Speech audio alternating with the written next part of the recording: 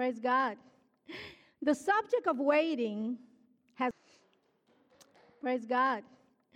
The subject of waiting has always, praise God.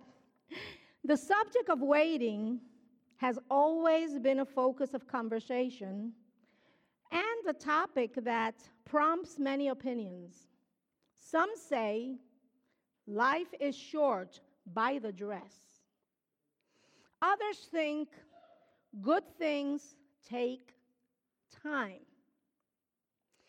In our day, whether it's work or play, about studies or travel, plans or dreams, the words stop, halt, delay, cancel have crowded our lives.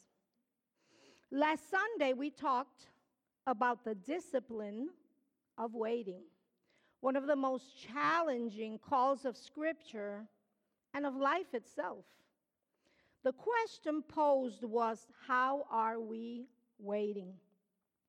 We examined the difference between immediate responses to our wants or our needs versus learning how to wait and